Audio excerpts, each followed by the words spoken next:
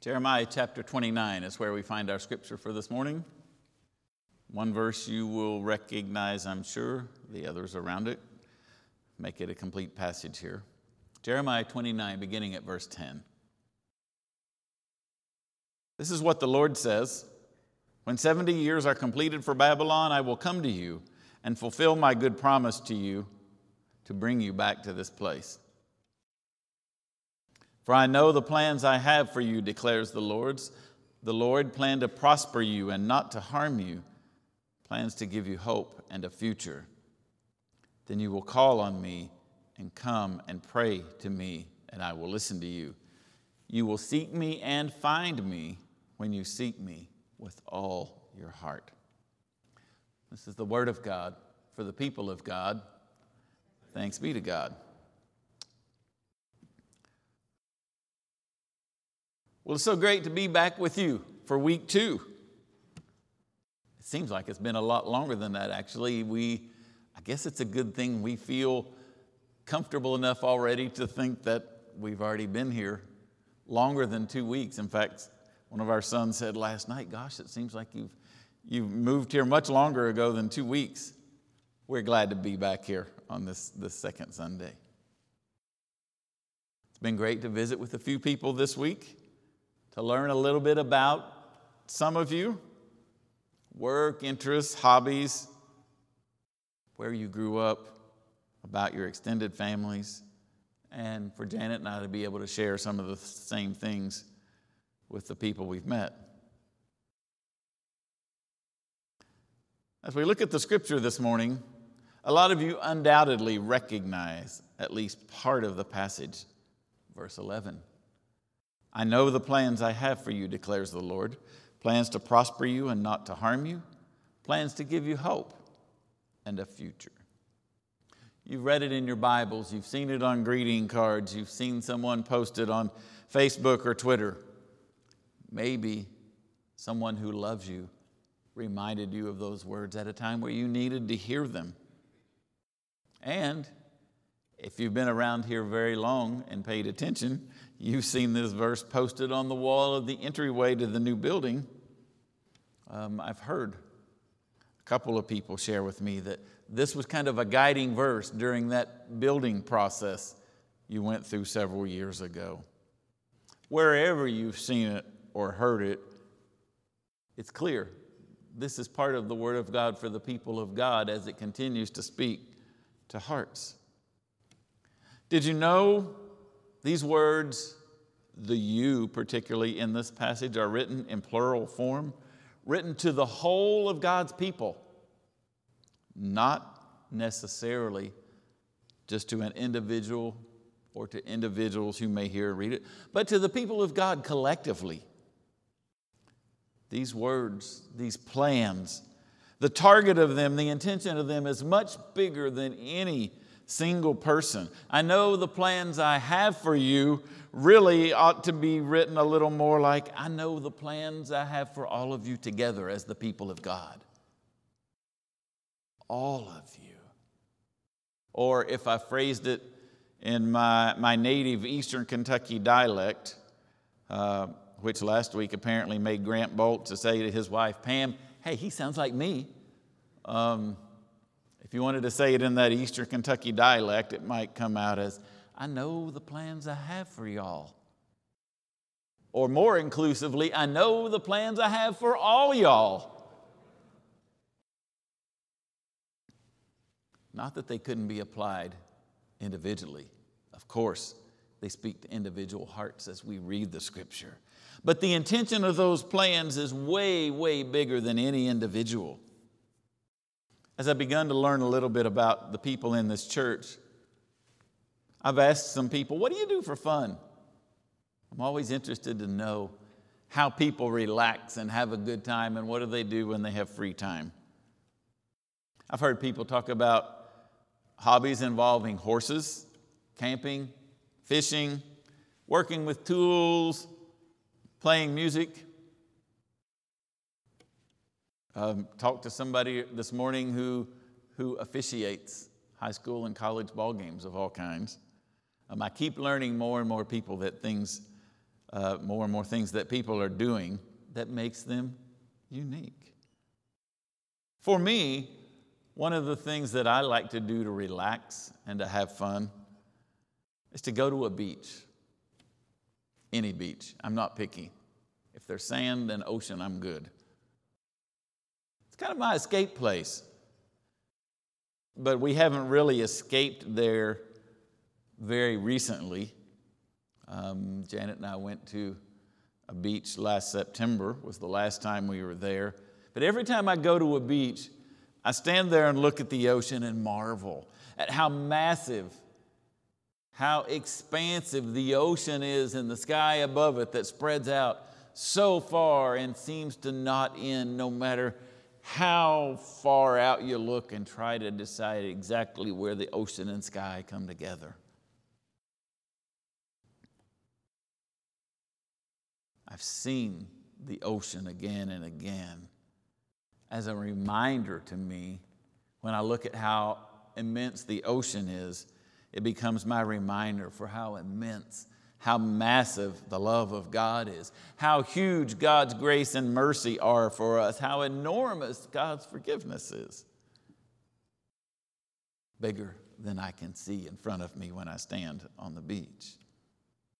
The last time we were at the beach, in September, I stood there in the surf and found myself this time seeing the bigness of it all, pondering the question, how big are God's plans?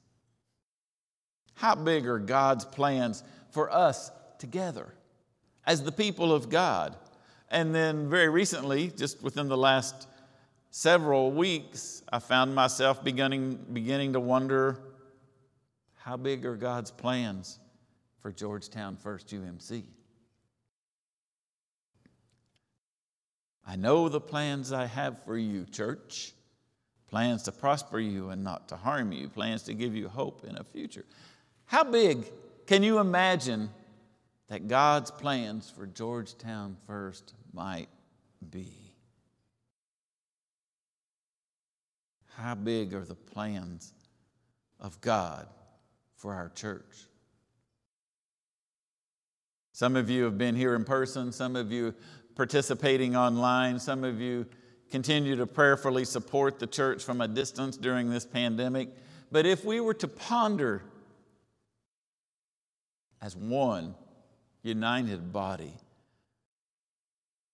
I wonder how big God's plans are. How huge are God's plans for us to love each other throughout our journey of faith together? How enormous are God's plans for us in sharing the love of Christ with people who don't know God's love? How massive are God's plans for us to be disciple makers who are disciples making more disciples? How vast are God's plans for us to participate in mission and ministry in our neighborhoods, in our workplaces, in our schools, in our community, and around the world? If God's plans are anything like that ocean that I love to look at, they are way bigger, much more massive than I'm usually able to imagine. As I stood in the surf last fall and pondered and watched, I began to imagine the ocean as an analogy for God's plans for us, the people of God. The surf reminded me of God's faithfulness as it continues to roll in, wave after wave after wave.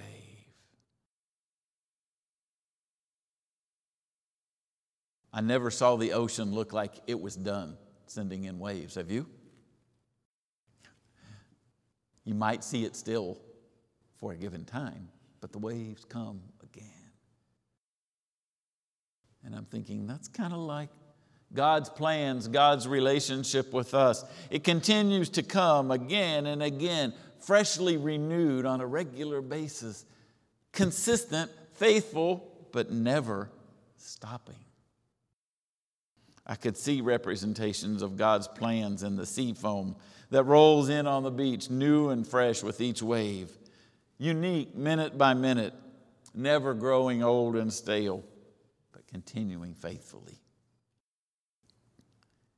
And then you know what it's like if you go out in the water at a beach and there's the force of the waves that come toward you and kind of push you back toward the shallow water, toward the beach. They keep pushing and encouraging, go back that way. But at the same time, there's another force, the undertow, that draws us out further than maybe we're comfortable going, further than we've ever been. And as I was standing there experiencing some of that, I could imagine this must be kind of how the plans of God for us are, where Jeremiah speaks of them. Two forces on the life of the church.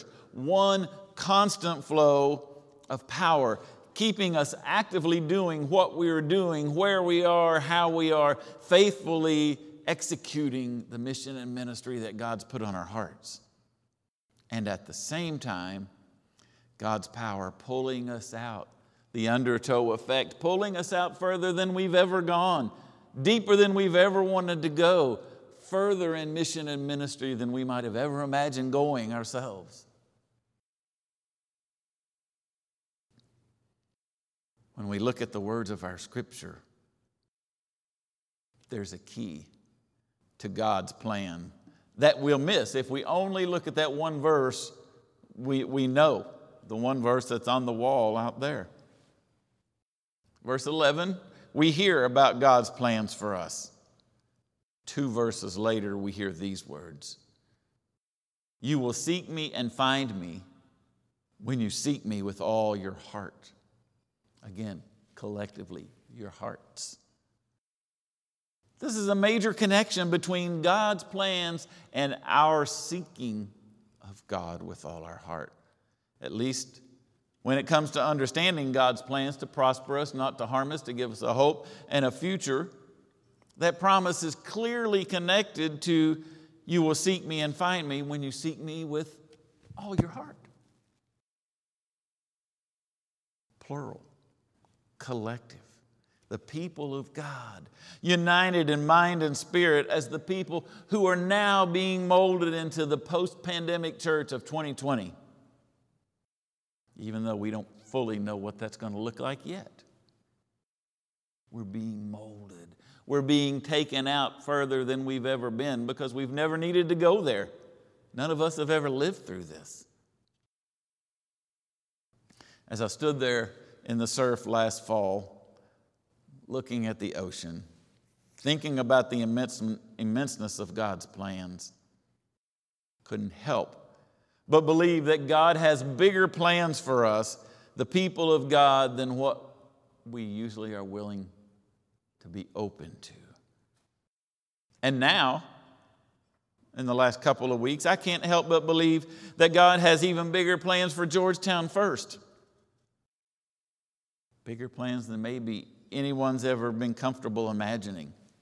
Now, I know you've seen the realization of some plans of God take place. That building over there is a huge realization of the plans God has for a hope and a future. You got to watch the process. You got to participate. You got to be involved in the prayer and the financial support. You get to celebrate the mission and ministry that takes place because of the realization of one of God's plans for Georgetown First. But I'm not convinced that God is anywhere near done in regard to His plans for the people of God in Georgetown. Yeah, it's easier to kind of step back and be comfortable with the plans that have already been accomplished and just go, oh yeah, that's great. Look at that, how awesome that is. God brought us through this. God's doing things. This is awesome. It's more comfortable to consider what already is. It's easier to not think about God's bigger plans as big as what the ocean looks like when we stand on the beach? What if God's plans are bigger than we ever thought they could be? For the body of Christ, for this church in particular. What if they're different than we've ever imagined? But God's plans. God's plans. Listen to another scripture about God's plans and seeking the Lord. This is Isaiah 55. Seek the Lord while he may be found. Call upon him while he is near. For my thoughts are not your thoughts, nor are your ways my ways, says the Lord. For as the heavens are higher than the earth, so are my ways higher than your ways, and my thoughts than your thoughts. It's another call from another prophet of God to seek God and trust God's plan for the people of God, the church. We hear through Isaiah that God's thoughts, God's ways are higher, God's plans are bigger, higher than we're normally willing to go. These words are a simple reminder that as the people of God, we become part of something much bigger than ourselves when we collectively, together, seek God with all our hearts. Sometimes we do that faithfully. Sometimes we do it easily. At other times we struggle a little bit. The good news is when we do it together, if I'm struggling at the time, I can depend on your strength and your faithfulness to lift me up and encourage me and carry me through.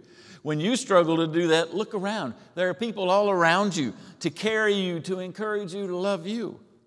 We need each other. That's why this call is to the people of God as a whole. God's ways are bigger, better, higher. God's plans to prosper us and not to harm us, to give us hope and a future. Those plans are way bigger, far bigger than if we try to understand God's plans in our own limited abilities and understandings. This week, I want to invite you to stand on the beach in the surf in your mind, in your prayers. I want to encourage you to stand on the beach in your prayer time and consider how huge the plans of God might be for us together.